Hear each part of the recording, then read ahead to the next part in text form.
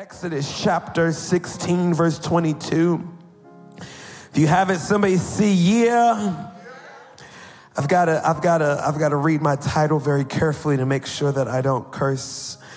Look at your neighbor and say, don't miss the shift. Don't miss the shift. The shift is enunciate that F. Don't miss the shift. Look at your neighbor and say, there's a shift coming. There's a shift coming. There's a shift. There's a shift. Exodus chapter 16, verse 22 says this. And so it was on the sixth day that they gathered twice as much bread, 2 omers for each one. And all the rulers of the congregation came and told Moses. Then he said to them, this is what the Lord has said. Tomorrow is a Sabbath rest. Somebody say rest. A holy Sabbath to the Lord. Bake what you will bake today and boil what you will boil and lay up for yourselves all that remains to be kept until morning. So they laid it up till morning as Moses commanded, and it did not stink. That's good. Nor were there any worms in it.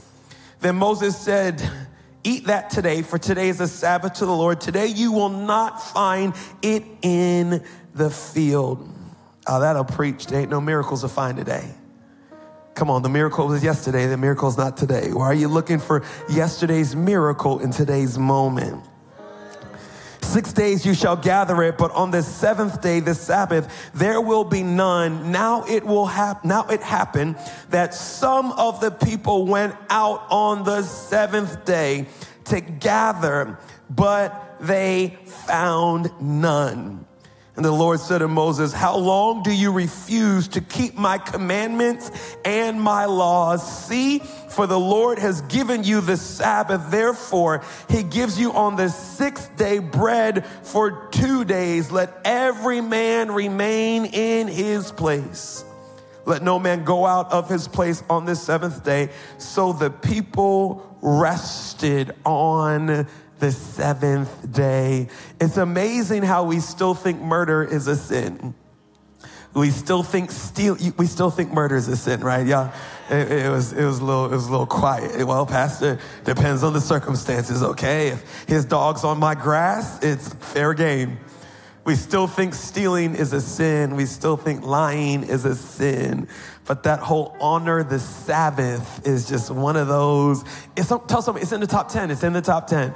It's in the top 10. It's not the 9 commandments, it's the 10. But one of them we think is optional. Let's pray. Father God, we're grateful. God, we're thankful. God, we say, here is our worship. And God, our worship is not just a song. Our worship is a surrender to life. Our worship is our attention locked on you. And God, we pray that you'd respond to the praises of your people by showing up, by speaking, by transforming, by doing what only you can do. And we'll be ever so careful to give you all the glory, all the honor, and all the praise. In the matchless name of Jesus, we pray. Come on, somebody shout amen and amen and amen. I had a very short career. I didn't have a career because nobody paid me, but I had a very short stint, probably about 10 years of my life, where I was playing classical piano. This was before I switched to gospel or anything else. My dad had me learning classical piano. I was playing Mozart and Beethoven and all this other kind of stuff. And I was kind of going down memory lane and looking through some of the old stuff. And I came across what is the most infamous or famous symphony of today. And I learned the name of it in German. Let's see if we could do this. It's Ein klein. That's not a little Jamaican klein. It's Jamaican German. Ein klein Nachtmusik. If you're German, don't at me. I did the best that I can. Or also called Serenade number 13. Now, you may not know it by its name, but as soon as you hear it, I think we actually have a little segment of it. As soon as you hear it, you'd recognize it. Now, you may not recognize it as Mozart. You may recognize it as, oh, that's the scene from Charlie's Angels, or that's the scene from Home Alone, or whatever it may be. But this has been the most played symphony, the most famous symphony ever written by Mozart. And one of the reasons why it is the most famous is because of its musical complexity. Dexterity, the way that it was composed actually was in 4 different, I feel like we're like at the opera right now. Okay, cut it. It was actually composed in 4 different, what they call movements. And a movement is a different section of the same song written to a different tempo, a different feel, a different pace. The first movement is called allegro, and it's a brisk kind of up-tempo type of beat that then you move into, and it's more of a minuet. I'm learning all these words just for this message, right? And then it ends with a brisk rondo, as they call it. And what makes the music so captivating is its unpredictability. That right as you're caught up in one tempo and in one pace, the composer will move his baton, and instantly the orchestra will shift and he'll move into something that's a lot more reflective. And then up goes the tempo again. And it literally is the composer's job to prepare the orchestra for where the music is going next. And if you've ever heard an amazing orchestra, they are in perfect synchronization, moving at the exact same pace and moment. You ever went to one of your children's recitals and heard the violins playing one thing and the cellos playing something else, and you know this is a cacophony? Can I preach just for a second? God has been composing your life before the beginning of time. Before you were formed in your mother's womb, the Bible says that he knew you, that he called you, that he orchestrated, that he ordered your steps. And you've got to understand there is nothing that man can do here on earth that is beautiful, that is an amazing experience that they did not get from God Almighty.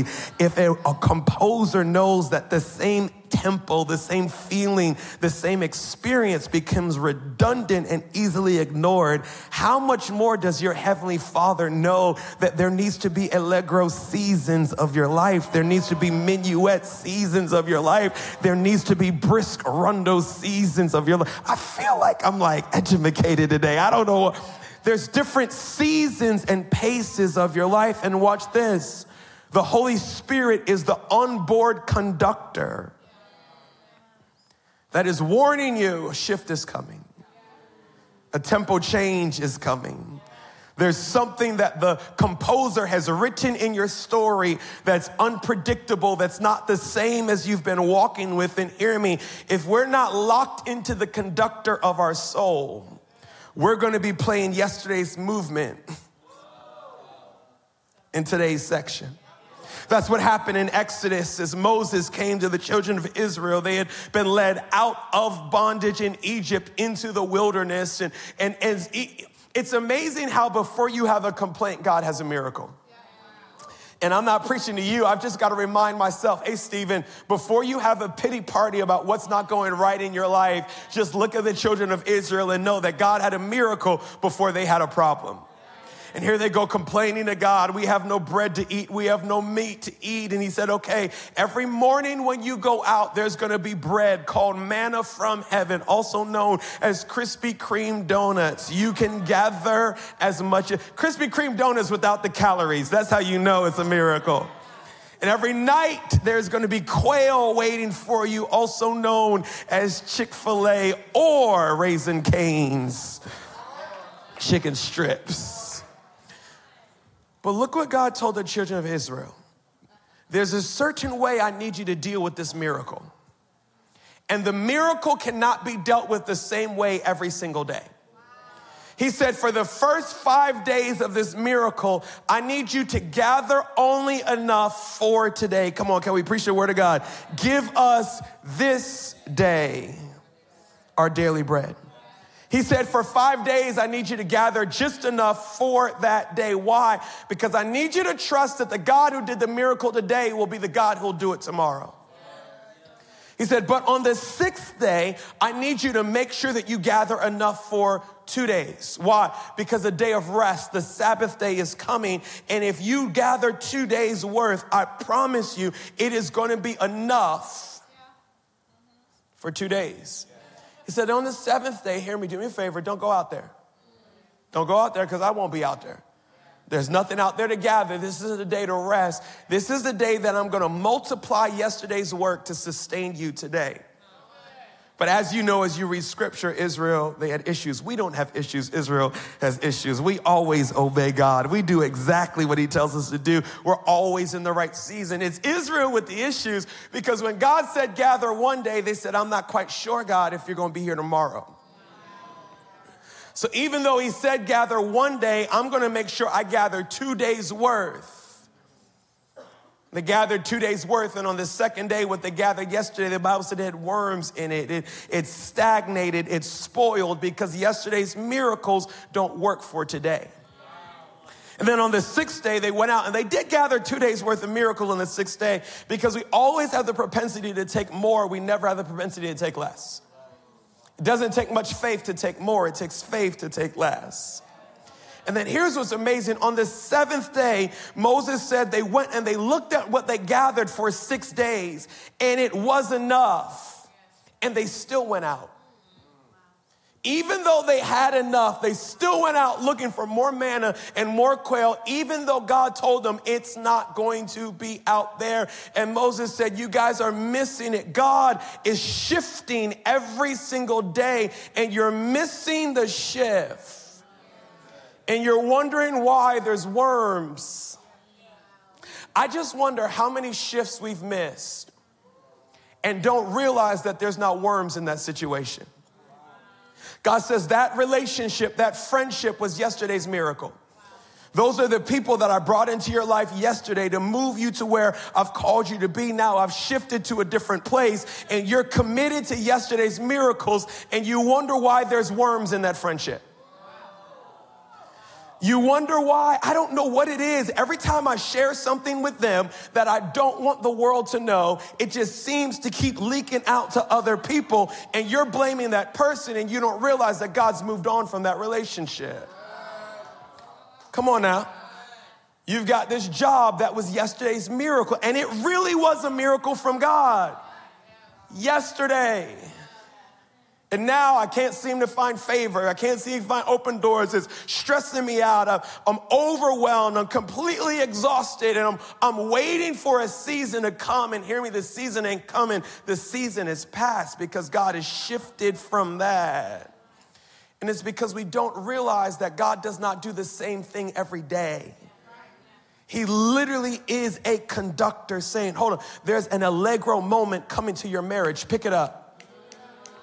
You can't be walking at the pace that you used to walk at. You can't be dating at the pace you used to be dating at. You can't be listening to your spouse at the pace you used to listen at. This season requires a little bit more briskness in your relationship. But here we are thinking it's just same old.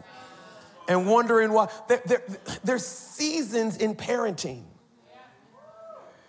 There's seasons when our kids need us to be a disciplinarian, not their friend. Come on now. And then there's seasons that our kids need us to be their coach, not their dictator. If you always tell your kids what to do when they leave the house and they've not been able to make one decision on their own before some of y'all nodding your head. I grew up in that house. I didn't get to make one decision. And then what happened? You left your house and you made every decision wrong. There's seasons to our finances. And if we're not aware of how God is constantly shifting, we will find ourselves playing yesterday's movement in today's symphony. And some of our lives are a complete cacophony because we've missed that God is doing something new and I'm not aware of it. I've had this practice, and here's why I'm preaching this today. I spend every end of the year, and I'm so grateful for my wife to let me do this, on a 2 or 3 day retreat where I'll literally just get away. I'll go to a hotel, grab a friend, say, hey, let's go hang out. And I'm just going to spend some time praying, hearing from God, asking myself some specific questions of God, what are you getting ready to do? What does this next season of my life look like? And how can I make sure I am prepared for what you are getting ready? You ever heard people say experience is a great teacher? I learned it from Dr. John Maxwell. He said experience is a horrible teacher.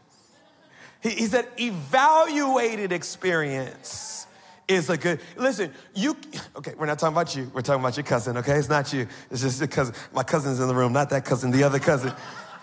You ever met people that make the same mistake and they just change the names?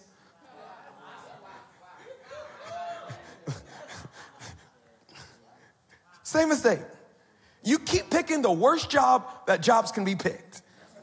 Over and over. You've had 4 different jobs. You've had the same problem and same misery at every different job. Why? Because you're not pausing long enough. Come on, I'm trying to be nice, not trying to be mean, but how long has that been on your goals at the beginning of the year? How long has that been on your vision board at the beginning of the year and coming to the end of the year? This is the year we're getting out of debt. No, you not. Unless I step back and evaluate. What am I doing? What do I need to shift? What do I need to change to stay in tempo with the hand of God? Let me just give you just 3 thoughts. 3 thoughts. The first thing is this. My words and heart determine my next. My words and heart determine my next. And I wrote it out so I could give it to you the same way the Lord gave it to me. Genuine gratitude and humility prepares me for the next God is doing in my life. Genuine, not fake, not I'm churchy, so I know how to say thank you, God. No, genuine gratitude and humility prepares me for the next that God is getting ready to do in my life. In Luke chapter 17, verse 7, Jesus answered and said to them, were there not 10 cleansed? But where are the 9? Were there not any found in return to give glory to God except this foreigner? And he said to him, arise, go your way. Your faith has made you well. You may or may not know this story. There were 10 lepers that came to Jesus. 9 of them were of the same descent, of the Jewish descent of God. One of them, I believe, was Samaritan, was a foreigner. And Jesus healed all 10 of them. 9 of them, as soon as they got healed, they ran, understandably, to see their family that they probably had not seen for years, to be in their community. They had been outcasts for years and years and years because of their plight. And when they received a miracle from God, they ran off with the miracle. And one came back and said, man, I never thought this would be possible. It says he fell on his face and he said, Jesus, and you know what's wild? Jesus was not surprised by his gratitude. I dare say he wasn't even impressed by his gratitude. He was disgusted by the lack of gratitude with the other 9. And look, he said, where are the other 9? Did I not heal 10? And he said, the one that should not have come back because he's not even of the chosen people is the one that came back. And he said, arise, your faith has made you. That word well is our word sozo, where we get the word salvation. He said, because you, don't miss this. He said, because you came back with gratitude, you received the next thing that I wanted to do in your life. Could it be that God had this whole plan? I'm going to heal their body from an incurable disease.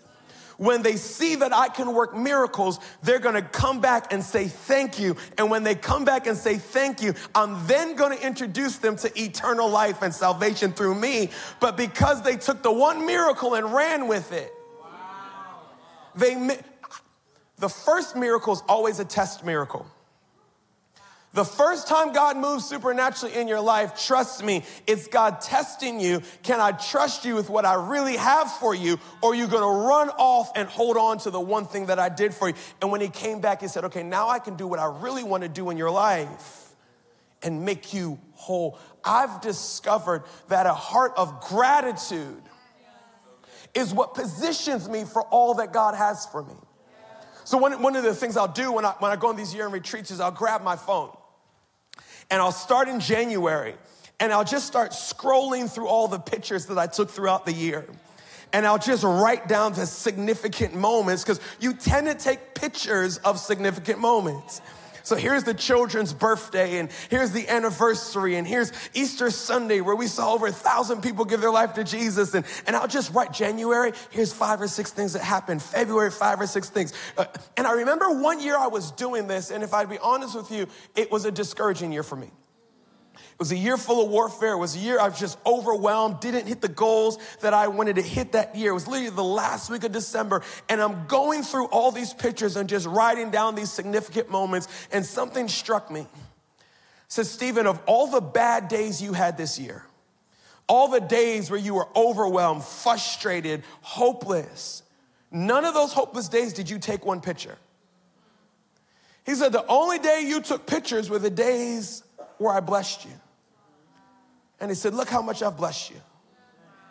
You've been obsessing over what didn't go right this year, to the point where you missed all these significant moments. And I remember in that moment just repenting, saying, God, this year wasn't as bad as I thought it was. God, this year, even though that didn't happen and that didn't happen, here's a miracle, and there's a miracle, and there's your favor, and there's your favor, and there's your favor, and there's your favor. A heart of gratitude and humility positions me for the next thing that God is calling me to do. Hear me, life is full of shifts.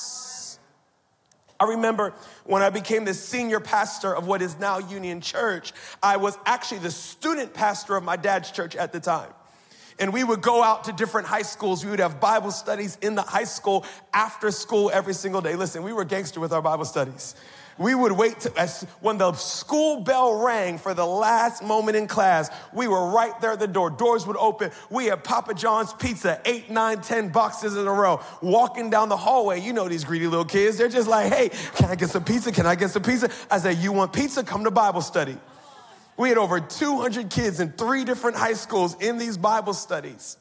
Took us 3 years for principals to open the door, and then I become the senior pastor of the church, and I'm kind of straddling between 2 worlds. So I'm in the high school still leading the Bible studies, because it took a miracle from God for us to get in there to be able to preach the gospel.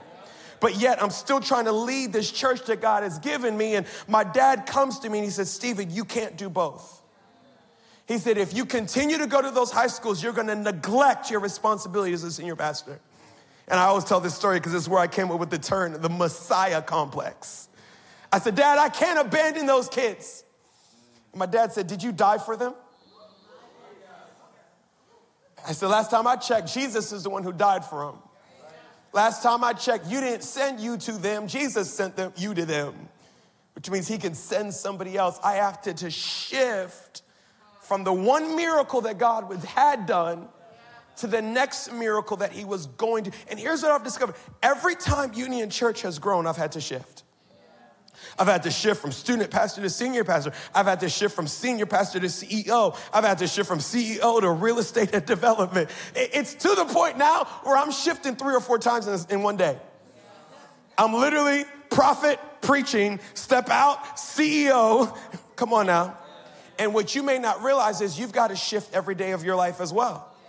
Come on now. You may be the boss at work. Try going home and being that boss. Let me know how that works out for you. Hey, can you get my coffee? Your spouse looking at you like, listen, you might want to go out and come back in and try that. Not funny, but you ever ran across people who have not shifted? It is not funny, but it's all the way funny. It always happens when the mama's baby gets locked up. Come on now. Here he is, triple homicide and robbed 17 different banks. He's going to jail for life. They interviewed a mama. That's not who my baby is. My baby's such a good boy. Ma'am, he ain't been a baby for 25 years. I leaked it. Okay, I jumped ahead. Y'all ready for this? Her vocabulary didn't shift. He's been my baby. He ain't a baby. He a grown criminal. If you're going to shift into what God is doing next, your gratitude and your heart is what prepares you for that shift. But hear me, your gratitude and your heart comes out of your mouth. Here's what happened to the children of Israel. They shifted from bondage to freedom. Hear me. But they never shifted from freedom to possession.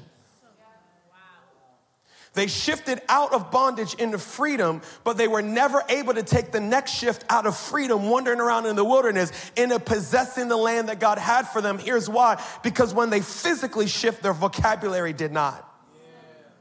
So their body shifted to freedom, but their vocabulary was still in bondage. So what did they say? Well, back when we were in bondage, we had meat to eat. Back when we were in bondage, we're not going up to meet God on the mountain because the last God we knew, Pharaoh, he wasn't for us. Their vocabulary never shifted. And because their vocabulary never shifted, hear me, if I'm going to remain in a position of gratitude and humility, hear me, it's got to come out of my mouth. So one of the things I do at the end of the year is I start to evaluate my words. Stephen, do you talk more about what did not go right, or do you talk more about what God has done? Is your vocabulary one of entitlement, of God still owes me?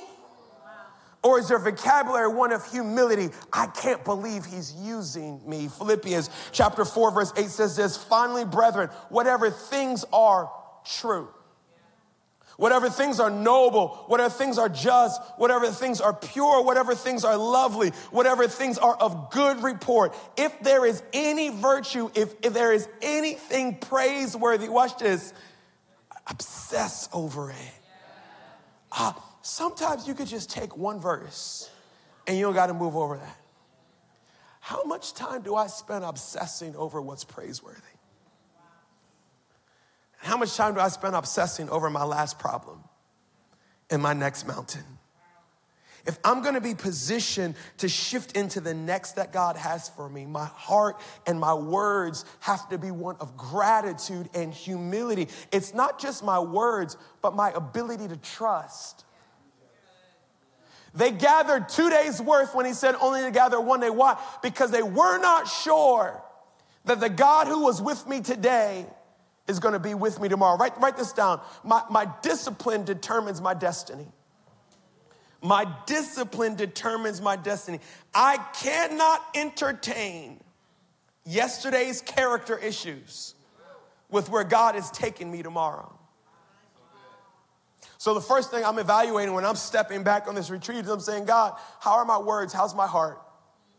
Is it a heart of gratitude? Is it a heart of thanksgiving for what you've done? Or is it a heart of complaining and entitlement? The second thing I'm evaluating is, what did I used to do yesterday that ain't gonna work tomorrow? What habits have I not yet made a part of my life that's gonna keep me from the best that God has for me? In Luke chapter 2, verse 51, it says this, then he, being Jesus, went down with them and came to Nazareth, watch this, and was subject to them. But his mother kept all these things in her heart.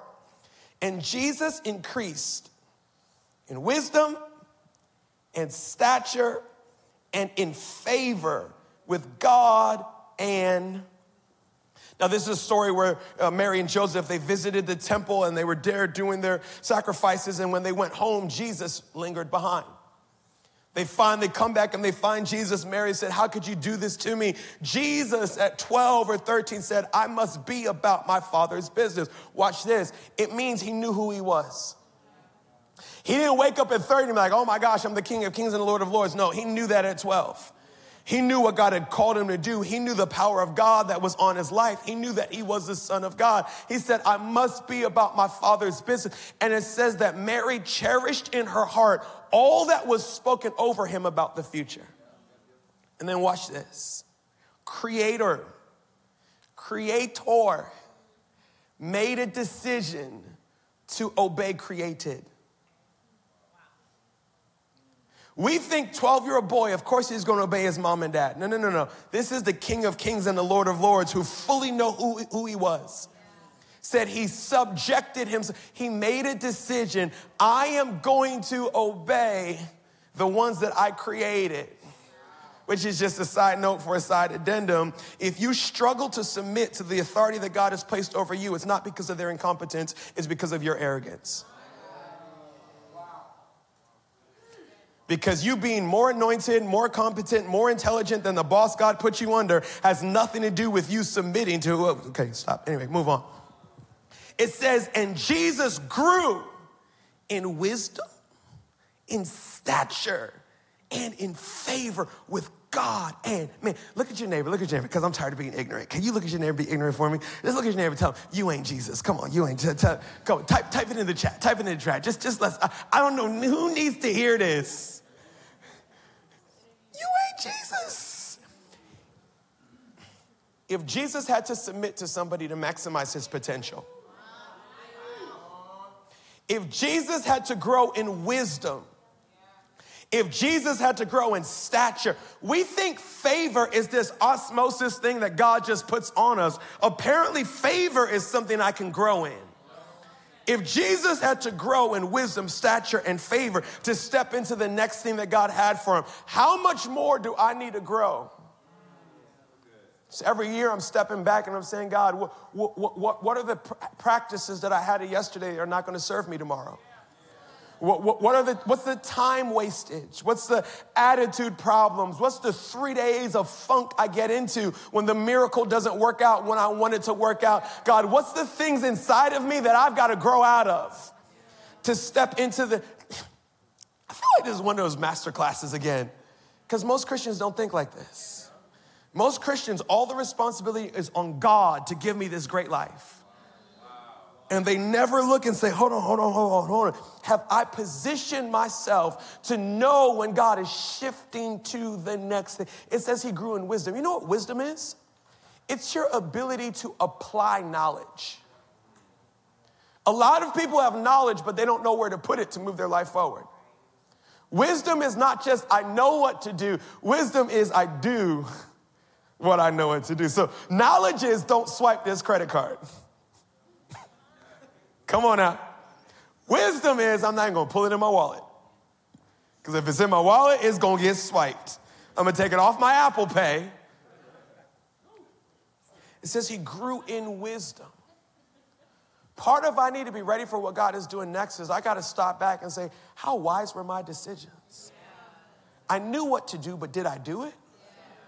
And if I keep not doing what I know to do, why would I expect to be ready when God is ready to shift in my life? Watch this. It says he didn't just grow in wisdom, but he grew in stature. You know what stature is? Stature is confidence of who God made you and what he's placed in your life. And a lot of us do not realize I'm not growing in stature, I'm growing in people pleasing. I figured out what people like in me. And I'm constantly giving them over and over and over what they like. They like my humor. They like my problem solving. They like this. They like that. They like this. And I've grown in my ability to make people happy, but I have not grown in my ability of knowing who God's called me to be and being fully confident in who God's called me to be. Can I help you out with something? People will always try to recreate themselves in you. So if you keep on giving people what they want, all you're doing is being a great clone of them when God has called you to be a disruptor. God has called you to be something that they have never seen or thought or imagined. God is calling you to be a solution to the problem. So if I live my life giving people what they want from me, instead of God, who have you called me to be? I heard it said before, if Ford gave America what they wanted, he'd have given them a faster horse and carriage. And instead of giving them a faster horse and carriage, he gave them a car and changed the world. God says, I didn't put you on this planet to give people what they asked you for. I gave you on the planet to put them the gift, the ability, the talent that I've placed inside of you. Jesus was okay disappointing people because he grew in stature. And then it says, finally, he grew in favor. You know, we act like favor is, you know, we preach favor ain't fair. We preach that because we think we have favor. And we act like favor is just God going eeny, meeny, miny, mo. Catch somebody by the toe God's favored this person. God's favored that person. I asked my mom one time. I said, she has five. There's 5 of us, 5 children. I said, Mom, which one's your favorite? She gave the most genius answer ever. I said, Mom, do you have a favorite? She said, I definitely have a favorite. I said, who's your favorite? I knew it was me. I mean, I'm a mama's boy. She said, my favorite whoever is listening to me at the time. Whoever one of y'all, ratchet children, I'm like, you raised me, is doing what I tell them to do. That's my. How do I gain favor? I gain favor through obedience. I gain favor through serving. How do I gain favor with man? By putting their needs above my needs.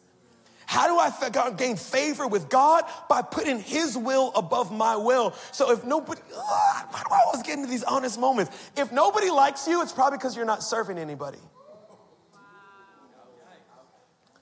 If nobody's going out of their way to open doors for you and to push your life forward, it's probably because you have not been a blessing to their life.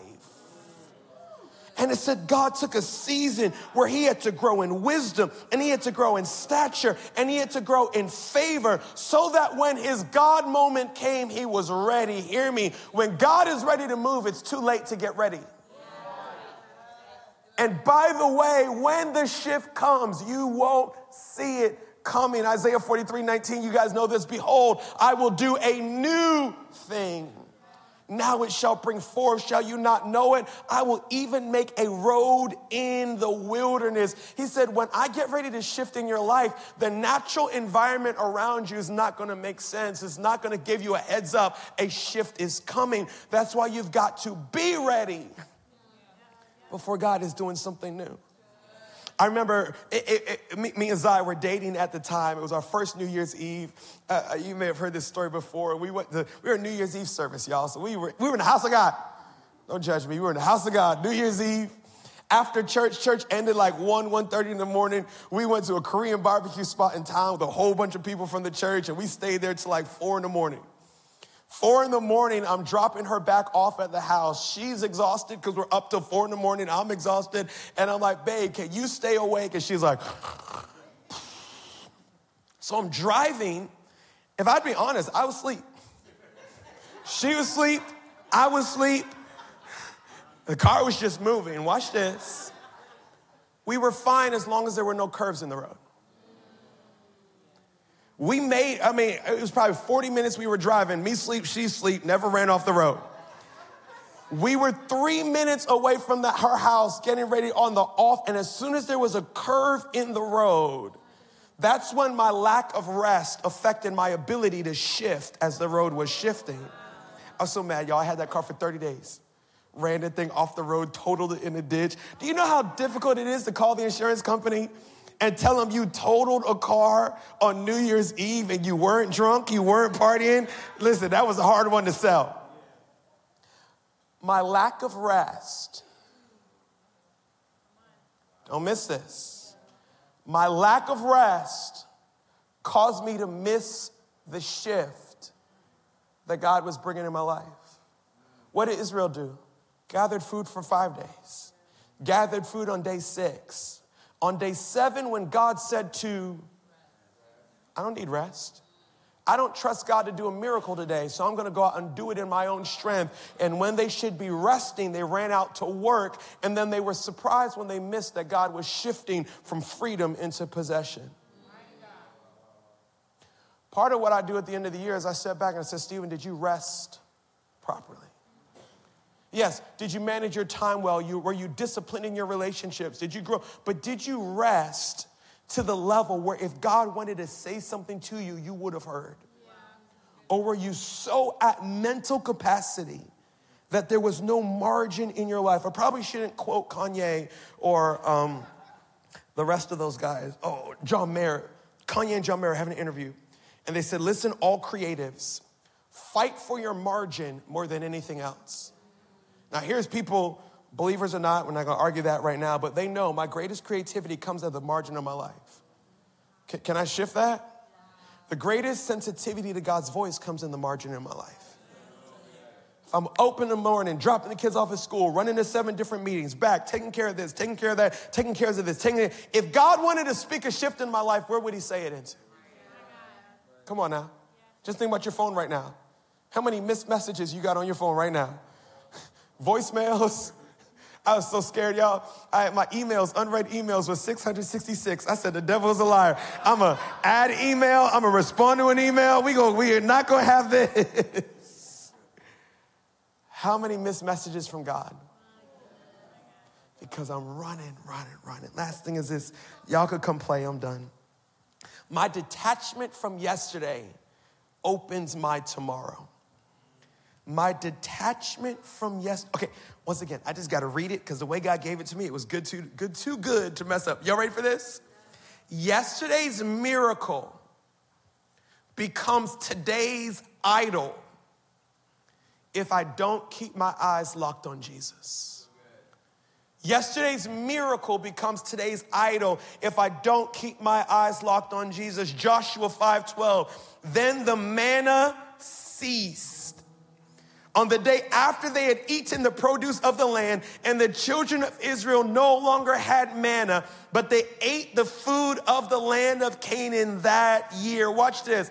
Israel went from not trusting that God could do a miracle the next day. Let me gather everything today because I don't know what's going to happen tomorrow. By the way, that's the mindset that keeps us from tithing. When God, who provides our job, and we say we're not giving you the first 10% of our income, what we're saying is, God, you did a miracle today, but I don't know if you're going to do the same miracle tomorrow.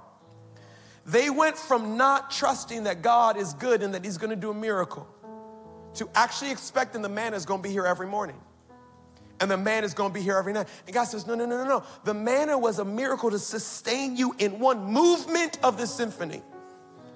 And we're getting ready to move out of the hustle movement into the minuet, a light waltz. God says, if you don't know how to let go of yesterday's miracle to prepare yourself for what I'm getting ready to do in this next day of your life, you're going to miss what I'm doing. 1 Chronicles chapter 12, verse 32, and the sons of Issachar, watch this, who had understanding of the times. I know what God's doing. To know what Israel ought to do. It says there was 200 of them.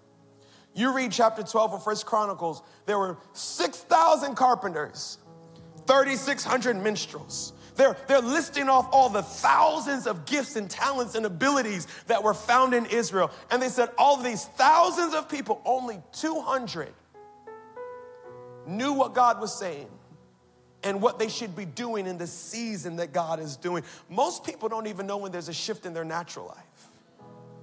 My prayer is, God, I want to know what are you doing? So here's how I end my time with God. I'll write down what I want to see happen in the next 12 months of my life. Well, aren't you here to hear from God? Yeah, but he's giving me the mind of Christ. So I'm going to write, God, in 2024, I'm believing that Union Church is going to go to this level. God, I'm believing this for my children in 2024. I'm believing this for my marriage. I'm believing this for my finance. I'm just writing this, boom, boom, boom, boom. And then when I'm finished writing what I think or what I want God to do, then I close that book and I spend time in God's presence. And I said, okay, God, correct me. God, what is it that you want? Hear me. If you are going to recognize when God is shifting in your life, we've got to make a decision. I'm going to make room for God. I love Habakkuk chapter 2, verse 1. You don't have to put it up. He said, I'm going to watch to see what he's going to say to me when I am corrected. Which means I got a plan for my life, but I'm submitting. God, here's my marriage. I know what I want 2024 to look like, but God, what do you want it to look like? God, here's my kids, here's my finances, here's my ministry. I'm submitting every area. God, would you give me wisdom, give me discernment of what you're doing and how you would have me respond in this season. And here's what I've discovered. When I end my year like this, 2 things happen. I always realize God did more for me in the last 12 months than I realized. I always begin to dream for the next 12 months on a level that I had never dreamt before. And I always see God exceed anything that I've written, anything that I've prayed, or anything that I've imagined. Here's what I know for a fact, not because I know you, but because I know my God. He's not about to repeat 2023 and 2024. I try to be nice and then I end up being mean. If it repeats, it's you, not him. If it repeats, it's because he went on to the next movement and you're still playing the last one. My prayer is, God, as you shift, I'm shifting with you. And I'm not even waiting for the shift. I'm going to prepare myself now for the bend in the road so I can maximize all that you have for me. Father God, we're grateful. God, we're thankful that you're a God that does a new thing. You're a God that takes us from glory to glory to glory. God, you're doing things in our life that we didn't even ask for, that we didn't even pray for, but that is who you are, an exceeding abundantly above type of God. So God, we're praying in this moment, God, that you would, God, give us a heart to receive. Give us discernment to know what you are doing in this season. Come on, right where you are, in your kitchen, your living room, driving in your car, can you pray this prayer with me? Say, Holy Spirit, what are you saying to me? And just give God a moment to make this time, to make this message personal to you. I know for all of us, we could go to another level of gratitude. We can discipline ourselves not just to obsess over what's not going right, but to come back and to say thank you, to have the posture of humility. For some of you, you've missed the first shift that Jesus has for you. And that's the shift out of bondage into freedom. That's the shift out of being an orphan into being a child of the Most High God. What God's asking you today is, will you surrender your life to him? Maybe you were walking with Jesus at a period of your life and just somehow life got you off track. Or maybe you just tuned in, you're new to this whole faith thing and you didn't even know that God knew you or had a plan for your life. Well, he does, and he's waiting for you to respond to his love. Wherever you find yourself, you say, Pastor, that's me. I need Jesus to be the center of who I am. Right where you are, can you pray this prayer? Say, Lord Jesus, thank you for orchestrating, for writing, for directing my steps for my good. Thank you for coming to earth, dying on a cross, shedding your blood, so all of my sin, all of my mistakes can be erased. In this moment, I surrender. I give you all of me. Be my Lord, be my Savior, and use me for your glory. In Jesus' name, amen and amen and amen. Come on, can you celebrate for every single person that just made the